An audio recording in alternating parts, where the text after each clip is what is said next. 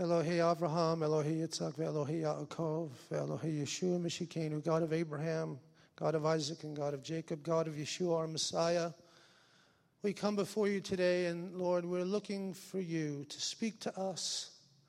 We're looking for you to change us, Lord, and to encourage us in your ways. So, Father, I pray that you would breathe upon us by your Ruach and bless each one. And we ask it b'Shem Yeshua, and everyone said, Amen. This week, as you know, we've been going through our message series based on the book of Acts.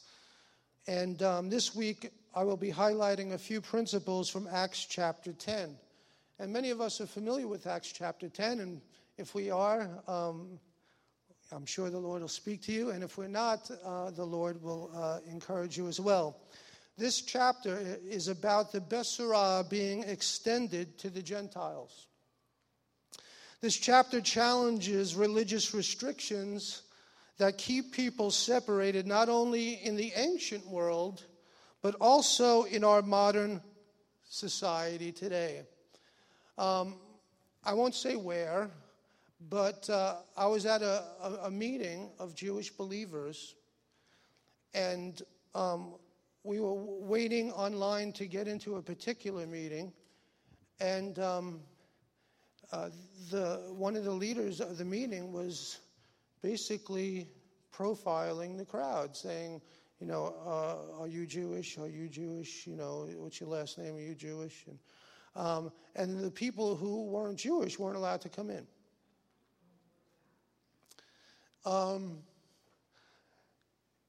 And okay, that's their policy and that's how they run their things. Fine. Doesn't sit particularly well with me, but, that's my perspective. But I want to show you and glean from the Word of God his heart for all people. Yeshayahu, Isaiah chapter 49, it says, So now Adonai says, He who formed me in the womb to be his servant, to bring Yaakov back to him, to have Israel gathered to him, so that I will be honored in the sight of Adonai, my God, having become my strength. He has said, It is not enough that you are merely my servant to raise up the tribes of Yaakov and to restore the offspring of Israel. I will also make you a light to the nations, so that my salvation can spread to the ends of the earth. So we see several important things here in this text that are germane to Acts chapter 10. First, the servant mentioned here by the prophet is sent to bring Israel back, right, to God. So the servant mentioned cannot be Israel, correct? If the servant was meant to bring Israel back, Israel can't bring Israel back. So the servant is speaking not of Israel as the rabbis, the modern day rabbis would say, but that servant is speaking of Mashiach, right?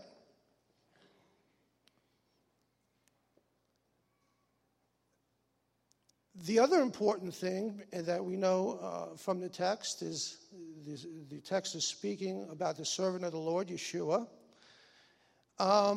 We also see here that God is saying that the servant, the Messiah, will also bring salvation to the nations. So we know how important our people Israel is in the heart of God.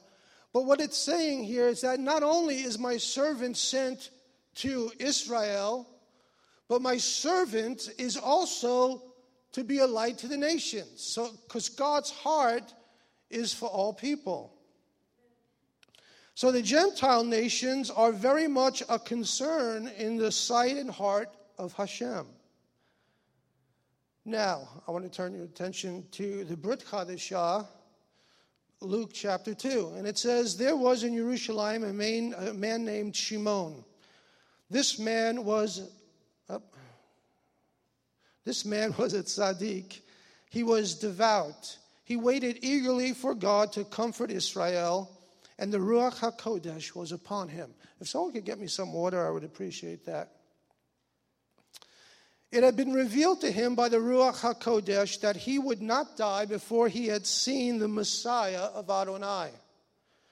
Prompted by the Ruach, he went into the temple courts, and when the parents brought the child Yeshua to do for him what the Torah required, Shimon took him in his arms, made a bracha to God, and said, "Now, Adonai, according to your word, your servant is at peace, as you let him go, for I have seen with my own eyes your Yeshua, your salvation, which you prepared in the presence of all peoples, a light that will bring revelation to the Goyim and glory to your people, Israel." So we see all the way through now, not only ancient Israel, but first century Israel, the Jewish man is understanding that the Mashiach, the servant of God, was to bring glory to Israel, right? But also salvation and revelation of God to the nations. Again, let me say that God's heart is concerned for absolutely our people, but also the nations of the earth.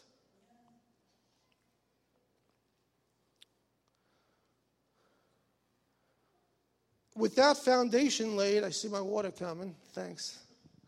Thanks, Joe. Yeah, let's all take a sip. If you don't have any, I'll take some for you. That's better. Got to wet the whistle, it's dry, it's summertime. I don't know if you should drink. Try to drink. There he goes, this is Daniel. I try to drink about a gallon of water a day. Just water. And let me tell you, I go to the bathroom a lot, but I'm very hydrated. So it's free. It's a freebie. With that foundation laid, we end up at our text here in Acts chapter 10. The Messiah has come. Israel is responding, right? Good things are happening amongst the Yehudim. Messianic Judaism is the happening thing in first century Israel. The Messiah has turned everything on its head. Baruch Hashem. Thousands are coming to faith in Yeshua. Jewish people, Kohanim, Levi'im, are seeing that Mashiach has come. Wow. It's exciting. God is fulfilling what he promised. Wow. But as of Acts chapter 10, not one Gentile has been part of the picture. It's been an exclusive situation. It's not been to the Yehudi first. It's been to the Yehudi only so far. But things are about to change here in Acts chapter 10. So let's look and see how people of all ethnicities can find God. And my first point from Acts 10 is how to get the attention of God. Well, let's read a little bit. From Acts 10, there was a man. It always starts with a man, doesn't it? There was a man in Caesarea named Cornelius, a Roman army officer in what was called the Italian regiment. Shout out to the Italians. He was a devout man, a God-fearer. That should always go well over Long Island. I always say on Long Island, you're either Italian or Jewish, or both.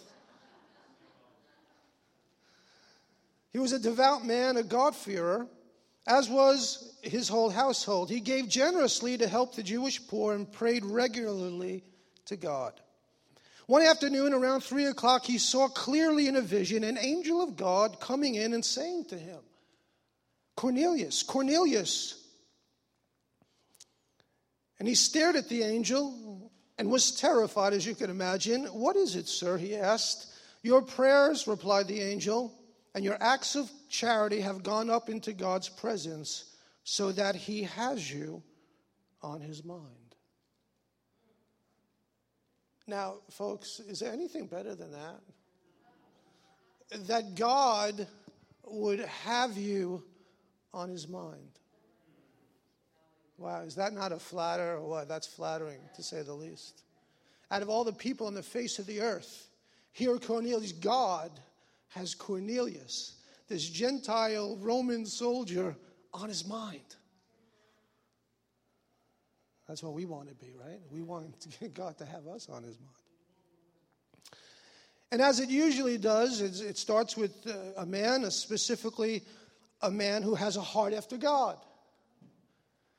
And in this passage, Cornelius is called a God-fearer, right? So who is this man? Don't we want to know a little bit about him? Who is he? And what is a God-fearer? What does it mean by God-fearer? Well, the Roman army drew regiments from throughout its empire. The Italian regiment was one drawn from Italy. Yeah. Caesarea, the region's largest and most strategic port city, was the home of the Roman governor, or was the home of the governor, and it was the capital of the Roman province of Judea.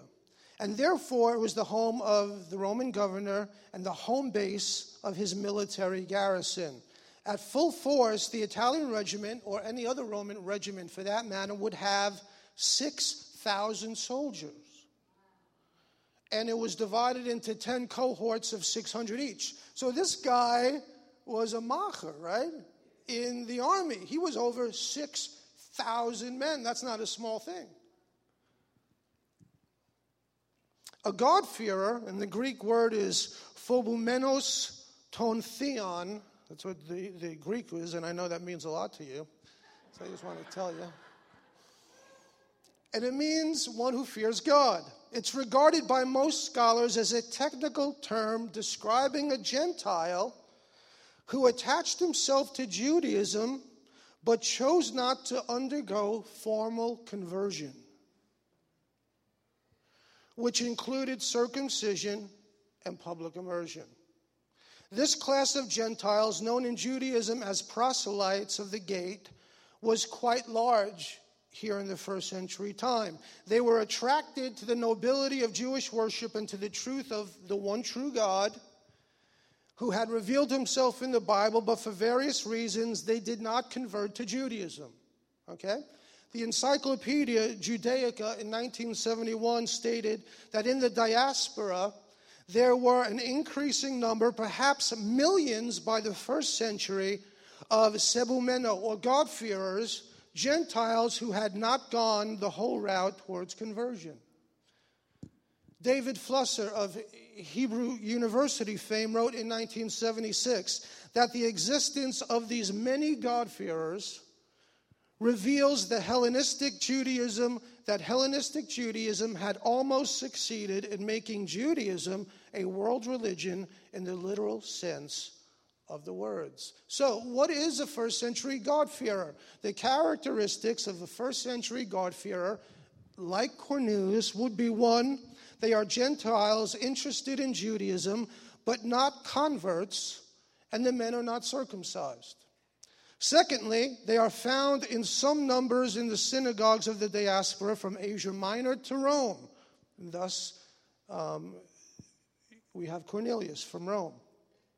Three, the God-fearer is traditionally understood and is particularly significant for students of the New Covenant because it was from the ranks of the God-fearers that the early Messianic community supposedly had recruited many of its members. And as you could see, and as we know from the story, Cornelius and his whole house come to faith in Yeshua the Mashiach, right here.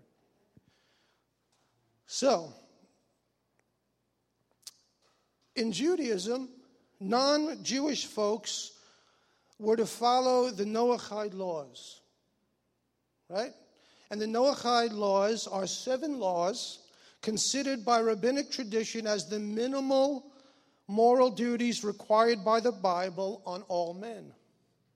While Jewish people are obligated to observe the whole Torah, every non-Jew is considered a son of the covenant of Noach, and he who accepts these obligations is considered a righteous person, or a tzaddik, who is guaranteed a place in the world to come. So the 7 Noachide laws, as enumerated, are this: do not deny God, do not blaspheme God, do not murder, Do not engage in incestuous, adulterous, or homosexual relationships.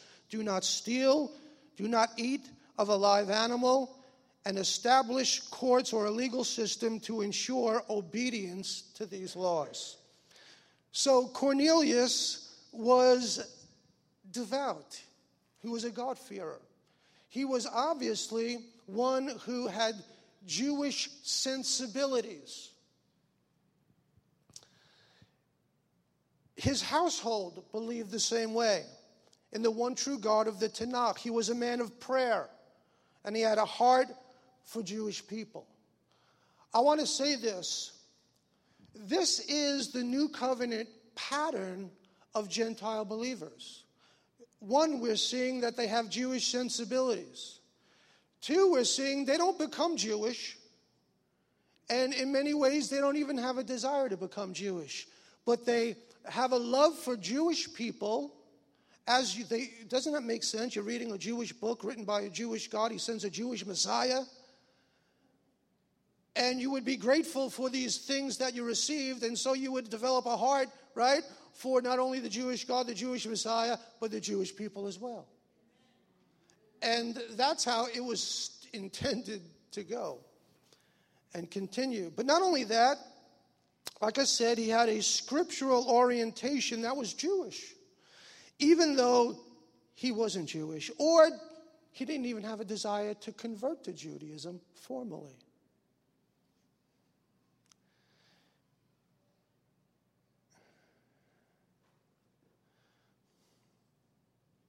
So, to get the attention of God, what's needed isn't that you have to be Jewish.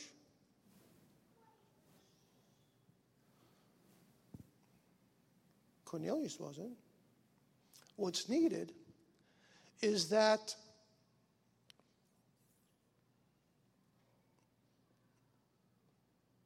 you need a heart for God.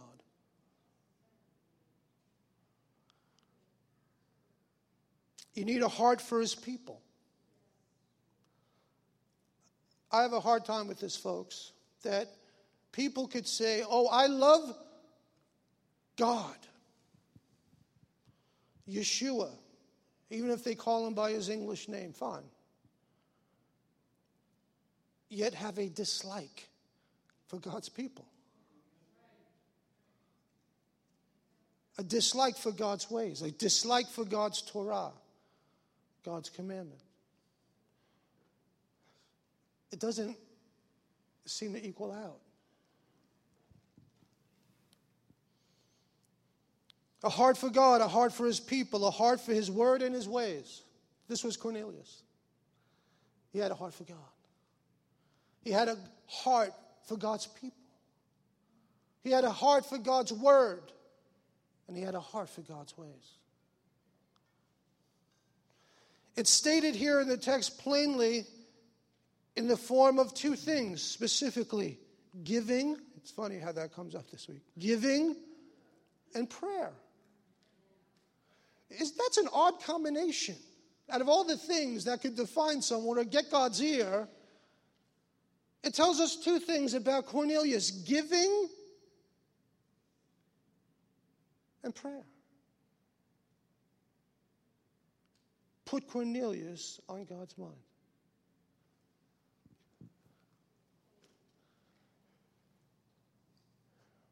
God has heard your prayer and remembered your acts of charity. Who would think it's that simple?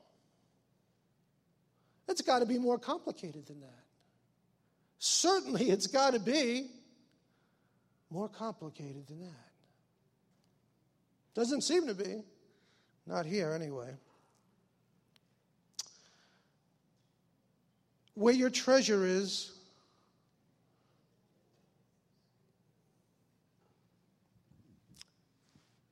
that's where your heart is.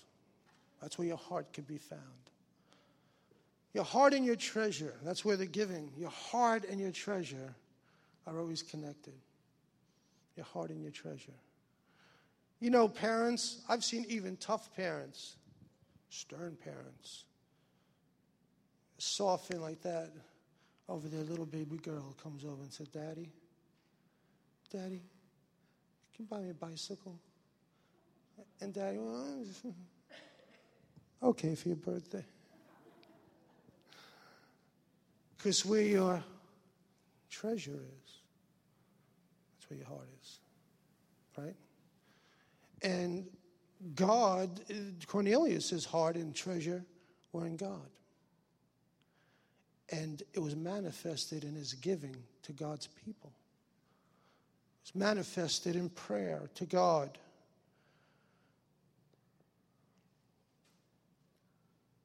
Cornelius showed by his giving his heart for God. And someone said this about giving, stewardship. Stewardship is God's way of raising people, not man's way of raising money. Think about that. God's way of raising people, not man's way of raising money. Is that not what happened here? God was looking for and found a man, a faithful man in the area of giving.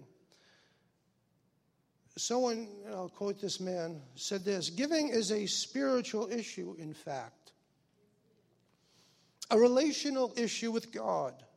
In order to truly yield to God's ownership of our possessions, we must evaluate carefully what may be the most telling evidence of our stewardship, the part that we give. Just as we decide on what we spend on appliances or how much we'll put in a savings or retirement account, we must also have to decide how much money we will give to God. And that's a decision you make and I make. And it says something about us. Even to give nothing is a conscious decision. Stewards are accountable in each decision to please the owner. Many see the responsibility of giving as a burden. How sad is that in light of Rav Shaul's reminder that God loves a cheerful giver? Giving is actually a relational decision, says this man. He goes on to say, in the process of making giving decisions, we really establish our agreement with God about our faith and our relationship with Him. This is exactly what is happening here in this passage. Cornelius is not doing this a one-time thing. This was his habit of giving to God's people.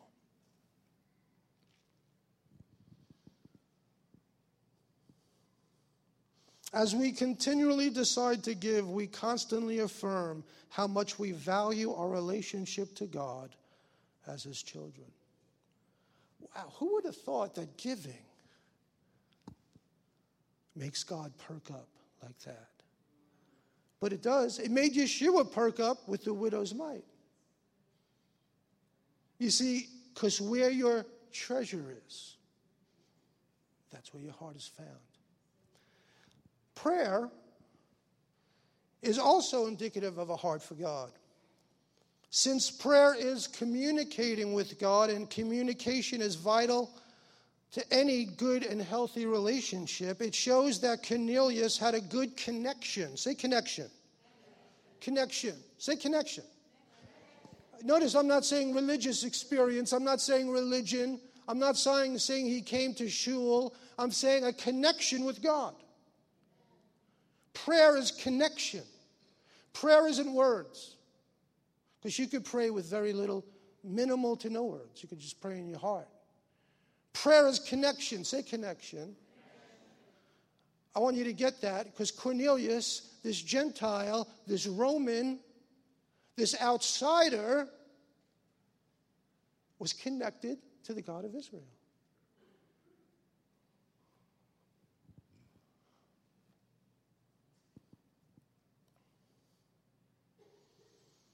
Someone said, the fact is, prayer is never easy. True prayer is as demanding, at least as demanding, as the carrying on of a business conversation or the writing of a letter. It purports to be a communication with a listener. E.M. Bounds said, much time with God is the secret of all successful praying. Say that. Much time. Prayer, which is felt as a mighty force, is the immediate product of much time spent with God. Our short prayers owe their point and efficiency, listen to this, to the long ones that have preceded them. Our short prayers are because of our long prayers. Our times at home. You know those times. We're on your face before God. And you're saying, God, I need you. God, I seek your face. God, answer me and speak to me. And it's not a 2-second prayer. But then you could come into a prayer meeting and pray a minute or two, and God answers those prayers. But it's because, not of that one prayer, but because of the many prayers.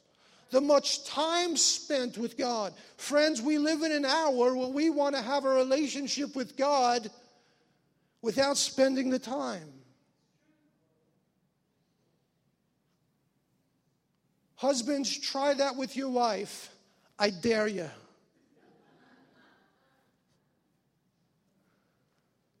Relationship void of time spent, let's face it, is no relationship at all.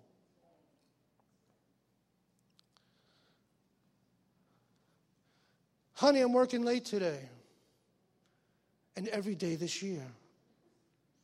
So you won't see me for dinner. I'll be too tired for breakfast, and I'll get lunch out. See you on the holidays when I get a day off.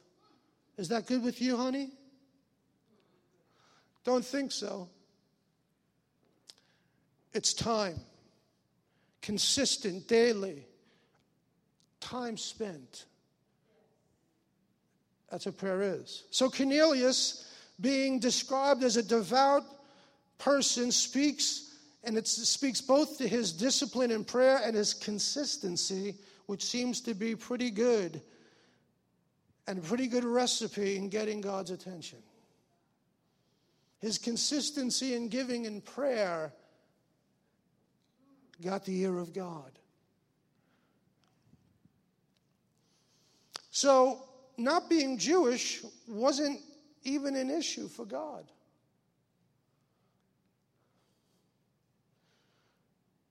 Even the rabbis affirm that God has always made provision for those who have a heart for him and his righteous ways. Which brings me to my second point. Hear me, and if you're not Jewish in this room, hear me. Gentiles are not second-class citizens. Let me say that again. Gentiles are not second-class citizens and should not be second-class citizens or profiled, in my opinion, in the kingdom of God. Let me say it again. Gentiles are not second-class citizens, and they shouldn't be profiled in the kingdom of God.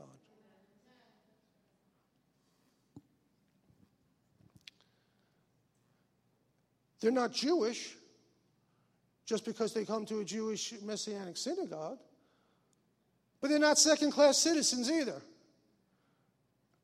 And that's important to note, because God desires all men would come to his saving grace. Let's read a little bit here, and this is going to be a little lengthy, so help me out and pay attention. The next day, about noon, while they were still on their way and approaching the city, Kepha went up onto the roof of the house to pray. And he began to feel hungry and wanted something to eat, but while they were preparing the meal, he fell into a trance, which he saw heaven open and something that looked like a large sheet being lowered to the ground by its four corners. In it were all kinds of four-footed animals, crawling creatures, and wild birds. Then a voice came to him, "Get up, Kepha, slaughter and eat." But Kepha said, No, sir, absolutely not. I have never, say never. That means in his whole walk to that point of his life, that means the whole time he spent with Yeshua, he never, say never, ate treif. Never ate unclean food. This is what he's saying. I have never eaten food that was unclean or treif. So the nonsense that Yeshua made all foods clean, that's not what that verse means. And if you want to know what it means, it's simply, first of all, foods as defined by the Torah don't come from unclean animals. Unclean animals are not food, product for in God's economy. So he made foods clean. The foods are the kosher foods that God said we could eat. And it's more about the washing of the hands, not about kosher in that instance. I've never eaten food that was unclean or treif. The voice spoke to him a second time. Stop treating as unclean what God has made clean. This happened 3 times. And then the sheet was immediately taken back up into heaven. Now, Kepha was still puzzling over the meaning of the vision he had seen, because he knew one thing. It didn't mean he could go out and eat treif. He knew it didn't mean that. So he said, sir, absolutely not. I'm not going for a ham sandwich. That's not going to be happening. So he's puzzling. God, what does that mean? I know you're speaking to me. I know it doesn't mean I should go out and eat unkosher or unclean food. But speak to me about what it does mean. Suddenly, the men Cornelius had sent, having inquired for Shimon's house, stood at the gate and called out to ask if the Shimon known as Kepha was staying there. While Kepha's mind was still on the vision, the Spirit said, 3 men are looking for you. Get up, go downstairs, and have no misgivings about going with them, because I myself have sent them. So Kepha went down and said to the men, you were looking for me? Here I am. What brings you here? They answered, Cornelius. He's a Roman army officer, an upright man, and a God-fearer, a man highly regarded by the whole Jewish nation. And he was told by an holy angel to have you come to his house and listen to what you have to say. So Kepha invited them to be his guests. The next day he got up and went with them, accompanied by some of the brothers from Yaffo. And he arrived at Caesarea the day after that. Cornelius was expecting him. He had already called together his relatives and close friends. As Kepha entered the house, Cornelius met him and fell prostrate at his feet. But Kepha pulled him to his feet and said, stand up, I myself am just a man. Don't worship me. As he talked with him, Kepha went inside and found many people gathered. He said to them, you are well aware that for a man who is a Jew, to have close association with someone who belongs to another people, or to come and visit him, is something that just isn't done. So what do we learn from that one phrase? Jewish people at that time did not associate with Gentile people. Period. It is just not done.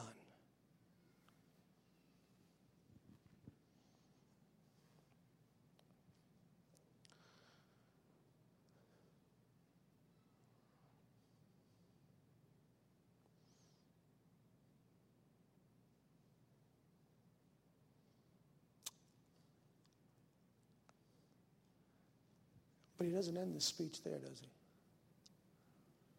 He says, but God has shown me not to call any person, say person, nothing to do with food, he's referencing his vision, to call any person common or unclean. So when I was summoned, I came without raising any questions. Tell me then, why did you send for me? Cornelius answered, 3 days ago around this time, I was at Mincha prayers in my house, when suddenly a man in shining clothes stood in front of me and said, God has heard your prayer and remembered your acts of charity. Now send to Yaffo and ask for Shimon, known as Kepha. He is staying in the house of Shimon, a leather tanner, by the sea. So I sent for you immediately, and you have been kind enough to come. Now all of us here are in the presence of God to hear everything the Lord has ordered you to say. Then Kepha addressed them. He said, now I understand that God does not play favorites. Can we read that together? Now I understand that God does not play favorites. Friends, this is a Jewish man who never associated with Gentiles, never ate unclean food ever, is saying, I understand now that God doesn't play favorites.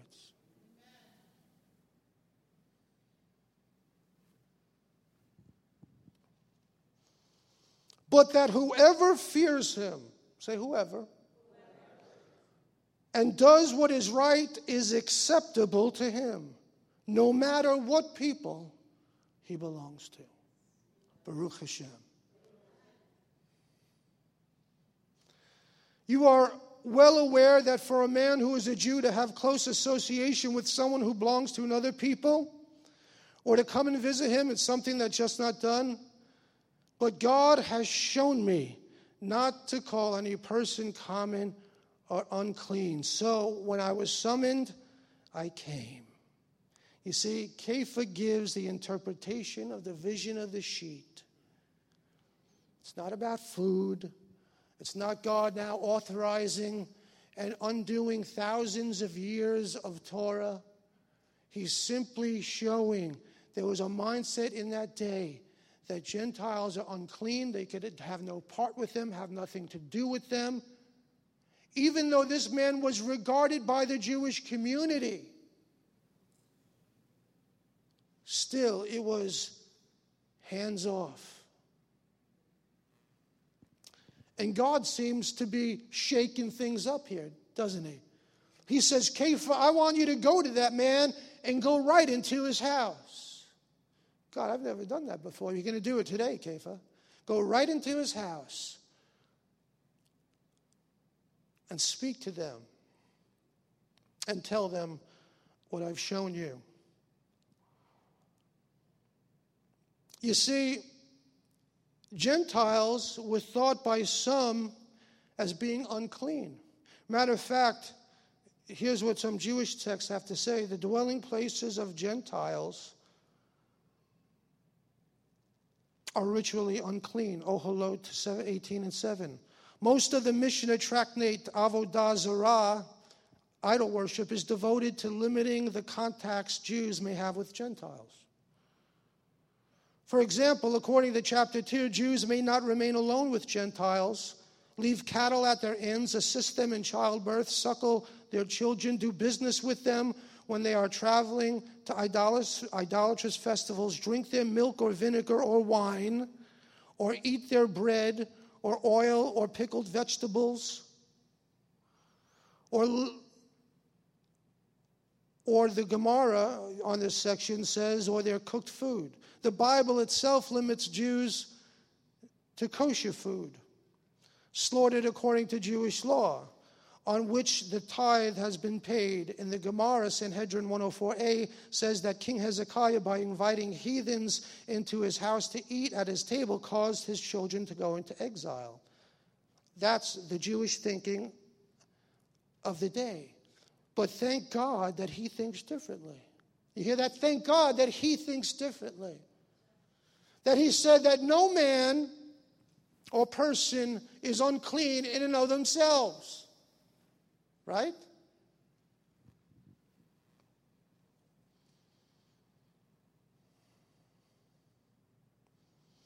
God doesn't look on the exterior, does he? He looks on the heart. Because it was God's intention all along to graft the nations into the Jewish olive tree and share in the inheritance of Israel. That was God's intention all along.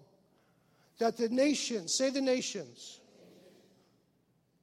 would come to faith in the one true God through the Jewish Messiah. Romans 11:17 says, you, speaking to Gentiles, although a wild olive shoot, were grafted in among the others, now share in the nourishing root from the olive tree. So this is not a new concept in Judaism about the grafting in. Rabbi Eliezer stated, what is meant by the text, and shall the families of the earth be blessed, Bereshit 12:1. The Holy One, blessed be he, said to Abraham, I have 2 godly shoots to engraft on you, Ruth the Moabitess and Naamah the Ammonitess. All the families of the earth, even the other families who live on the earth, are blessed only for Israel's sake. All the nations of the earth, even the ships that go from Gaul to Spain, are blessed only for Israel's sake. Now, the word blessed in Bereshit 12:1, v'nivrachu, Lancaster writes, the Hebrew word v'nivrachu, translated as will be blessed, is related to a Mishnaic Hebrew term, mavrich, that means to intermingle or to graft. Thus, one might translate the verse as all peoples on earth will be grafted into you. That's interesting. Through you all the nations of the earth shall be blessed. But aren't they blessed, right, as they're grafted into the Jewish olive tree through the Jewish Messiah, Yeshua?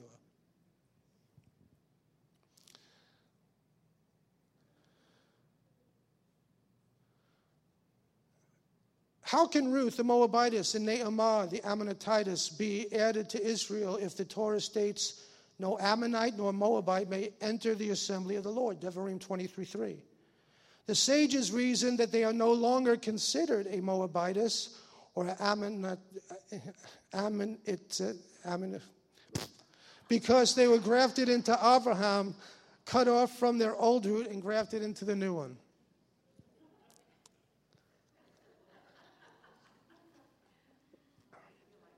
Say that 10 times.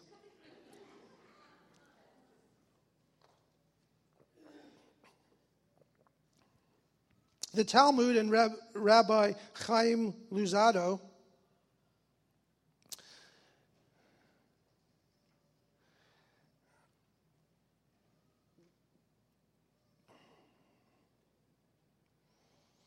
view the process of being grafted into Israel as coming through conversion to Judaism. But they both provide insightful parallels. The Shaliachim did not require Gentiles to go through a conversion to become Jewish. But instead, the Shaliachim accepted the God-fearing Gentile believers as spiritual proselytes through their faith in Messiah. Let's see if we can make it. So, what's the point? The point is that, one, I hope you learned that little tidbit about the sheet, because that's always misinterpreted. So that's why we as a Jewish community are always told, hey, brother, eat the ham sandwich. You know, everything's good. Peter's vision. No, that's not what it meant. But what it did mean, and as a lesson for us, that Gentiles aren't second-class citizens in the kingdom of God. That they are to be treated equally with respect. They don't become Jews. They don't have to become Jews. They are Gentiles. Yes, they will have, I believe, Jewish sensibilities. Okay, they are going to read the Jewish word and they're going to see and get the Jewish connection. And they're going to desire to, follow, many aspects of the Torah. They don't have to get circumcised. If you're Gentile and you're a man, you say, Baruch Hashem.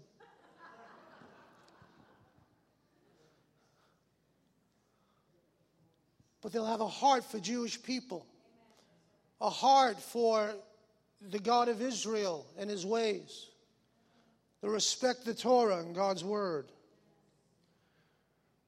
They have access to the Messiah. They've been grafted into the Jewish olive tree and are recipients of its nourishment and are able to bear fruit accordingly. Wow, how nice is that? They have a covenant with God through the Messiah, just like Jewish believers do.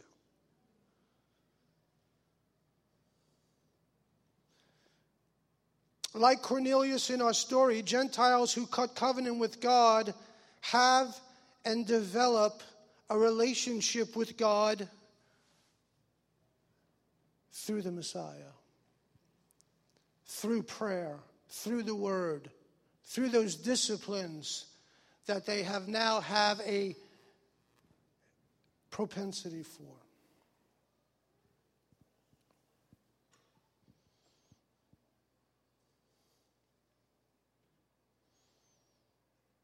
So as we see from our text, God has shown me not to call any person common, that we should understand that God does not play favorites, but that whoever fears him and does what is right is acceptable to him no matter what people he belongs to. That's a good lesson for us as a Messianic Jewish community.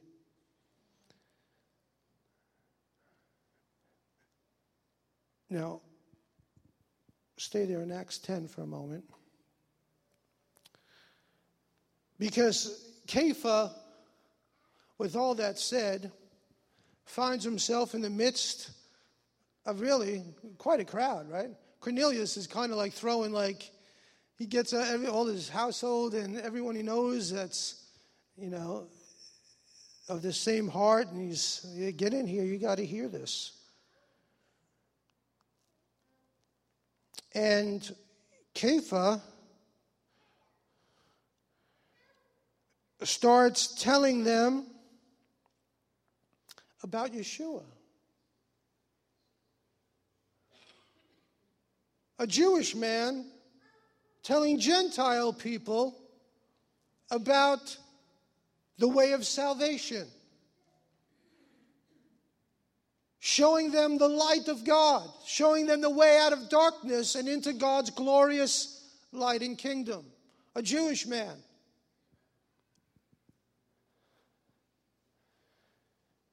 Because let me tell you what, there are, just like I said, there are sometimes discrimination from Jewish believers toward Gentiles. There's very often discrimination from Gentile believers toward Jewish people. But yet it is to the Jewish person that all Gentiles owe their salvation.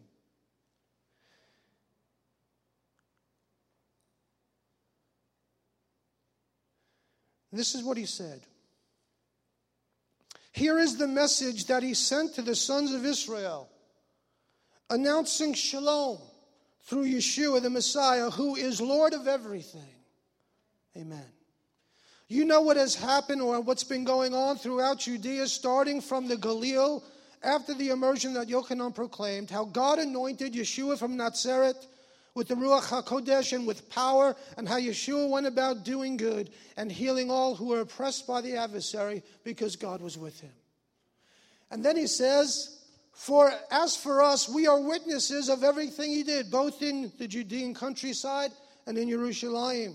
They did away with him by hanging him on a stake. But God raised him up on the third day and let him be seen.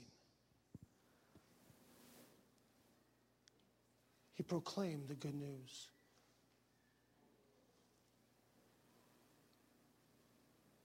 How do we get God's attention? Giving in prayer, heart for him. What do we know? That all people are important to God. There's no second-class citizens in this world. God desires that all would come to faith. None would perish, and all would come to repentance. But he also says, and what we could get from this text, is that it's our responsibility. Friends, you know what? One of the increases we got in our expenses this week, our building insurance went up $700. And you know what half of that was from? Terrorist insurance.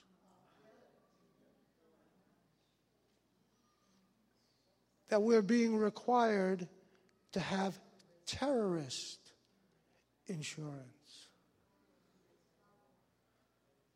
Who would have thunk? In all my days, would you ever thought this even 4 years ago? Never. Friends, we're living in a very, very dark world.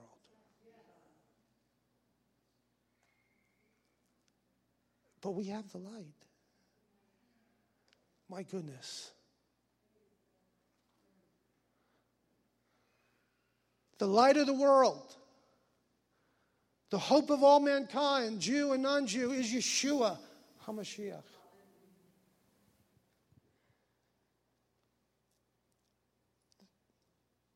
The world tried to hang him on a tree and be done with him and silence his message. But God raised him from the dead. And God put the message into the Jewish nation so we could fulfill our purpose, as the Torah states, that we would be a light of salvation to the nations, but we have to be faithful to do it. Of course, it is to the Yehudi first, and we as a Messianic Jewish congregation obviously look out to reach our people. But we also need to reach out to all people. We also need to be like Kepha, willing to go into the house of the Gentile and say, here is what happened to us, and here is what can happen to you. A land that was living in darkness has seen a great light.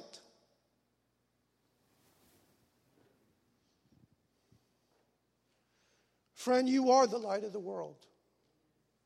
Plain and simple. For you and for me, we need to keep that light burning. Keep our relationship current. Friend, if there were ever an hour in human history that we need to get a hold of God, the hour is now. If that there were ever an hour in human history that it's not time to play games with God, now is the time.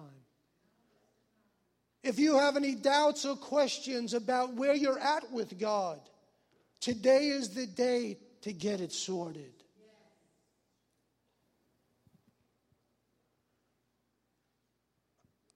I was reading something that was given to me from the leadership of the assemblies, and many of the things written in it, various leaders were noting how accelerated the evil and darkness has come upon the world in just a few short years. If you think back 2 years ago, 3 years ago, and look at it today, unbelievable the difference. And the projection going forward isn't good unless the people of God are willing to do something that perhaps makes them a little uncomfortable. Kepha was not comfortable going into a Gentile and associating with him so closely. He's never done that. But God said, it's okay, you need to do it. And perhaps you're uncomfortable sharing your faith. Perhaps you're uncomfortable living as a Messianic Jew in a primarily Gentile society. Maybe you're uncomfortable showing your love for God. Maybe you're uncomfortable or fearful that you'll be deemed as politically incorrect and be ostracized by your employer or workmates or whatever it may be. But friends, this isn't the time to worry about those things. It's a time to say, God has shown me. God has placed a message of hope in me that he wants the world to know. Friends, the world is desperately, desperately in need. I hope you see that you have the light and you have the hope within you. What could turn this tide of darkness? The light of Yeshua. So that means two things. Your light needs to burn brightly. And then you need to let it out. You can't burn brightly and just put a lid on it and provide light for yourself and for your family. You have to take the lid off and shine brightly for the world. Friends, I hope and I pray that the body of Messiah gets this before it's too late. I hope it does. You've seen it, I've seen it. You've experienced it. Now, a house of worship has to have terrorist insurance. Living in a dangerous world. But so did the first century Shaliachim, didn't they? They were used to running for their life and dodging near misses. But guess what they were faithful to do? Proclaim the message. Let's do the same. Amen? Let's stand to our feet. And there's people going to come up to pray for you. And we're going to have ministry time. If you need prayer for anything, folks, I know in this world, in our contact with the world, we might need help. We might need prayer. This is your time to come for prayer. Rabbi Carol's going to come forward, and Myrna's going to come forward, and Gary, and they're going to be available for prayer. But you know what? Also, perhaps you're in this room right now, and your relationship with God perhaps has taken a few steps back. Perhaps you're doing things that you wouldn't have done 2 or 3 years ago. Perhaps you're a little cold or dry. Friend, today is the time to get some prayer and get back to that spiritual place before God. It's time to live right before God. So I'm going to be at the keyboard ministering. If you need prayer, come forward. After prayer is done, we'll close in the Aaronic benediction. I know there's a lunch shower upstairs for, there's a shower, baby shower, right? Yeah. Baby shower upstairs for Judy. But that's going to happen, listen to me, after prayer and after the Aaronic benediction. But if for some reason you got to go, you can do that quietly. So please come up for prayer and don't take this lightly. Amen.